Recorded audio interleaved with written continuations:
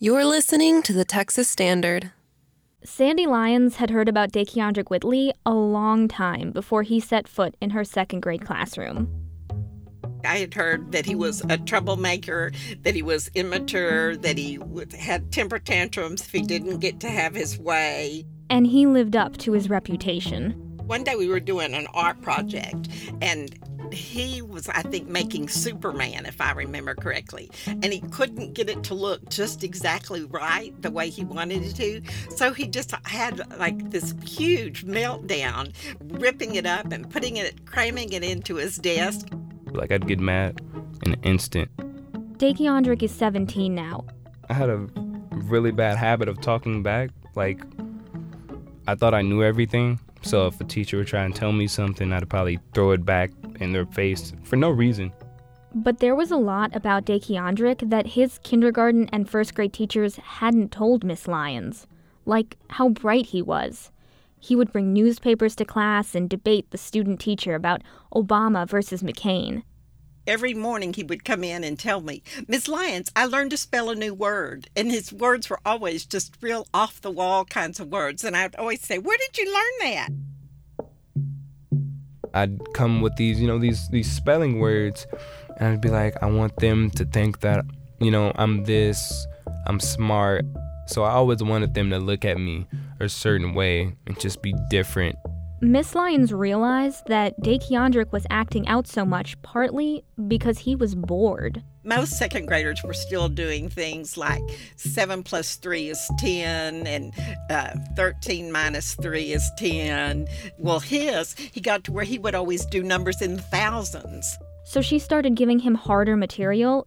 I think it made him feel special to enjoy doing the work when it was his own thing. And everybody knew that he did his own thing, especially during math time. But Da'Keondrick didn't always want harder material. Even though he was so smart, he had his insecurities. So if he couldn't do something perfectly, he'd rather not do it at all. He'd get angry when he had to actually work. He remembers an incident right around winter break when he got so furious that he wrote, "I hate you, Miss Lyons," all over his folder. I remember her actually looking pretty sad when she saw that. Oh, I feel so bad. Why did I do that? Miss Lyons remembers that day too. Well, of course you feel defeated. I felt like I went above and beyond and wanted him to be successful so badly. So if ever he would have little breakdowns, I felt like that a lot of the stuff I had accomplished hadn't really been that much of an accomplishment. Despite her decades of teaching experience, Miss Lyons didn't know how to reach Da'Keondrick. It seemed like he was teetering on the edge of becoming a brilliant student or failing. There was something about him that kind of tugged at my heart. I really wanted to bridge over that gap. Even though I felt frustrated, I wanted to bridge that gap. So Miss Lyons kept trying. She bought Da'Keondrick advanced math books and found someone to teach him chess. They had long conversations about everything from politics to her pet dog. He was such a funny little boy, and he had a mature sense of humor. And so he and I got to where we could kind of joke around with each other. And I think that was kind of a hand across the bridge. She made him help other students in math too. She was like, you need to use what you have for good and help me out, because these students can't do it alone.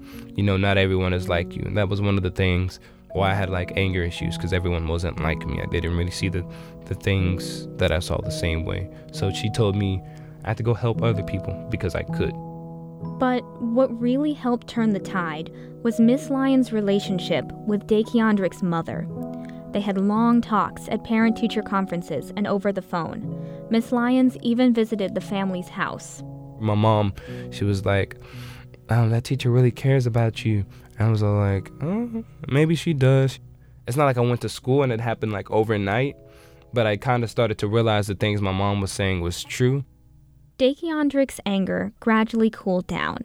He took a little convincing to be able to try sometimes. But then after repeated conversations, he could get to where he would look at me and smile like, I know what you're going to say. It kind of put his hand on his forehead. I know what you're going to tell me. I know. Over the years that followed, Da'Keondrick grew into a confident student, the first in his family bound for college. For Miss Lyons, he served as a reminder to always search for the hidden gifts of her students. Well, I was always looking for someone else who had that glow that Da'Keondrick had. He left a certain impression on me that I will carry with me forever. Miss Lyons retired 3 years ago after 40 years of teaching. Da'Keondrick is a senior in high school. His top choice for college is MIT. He says he'd never dreamed so big if it weren't for Miss Lyons, the first teacher to make him realize that he was capable of so much more. For the Texas Standard, I'm Sharon Luria in Austin.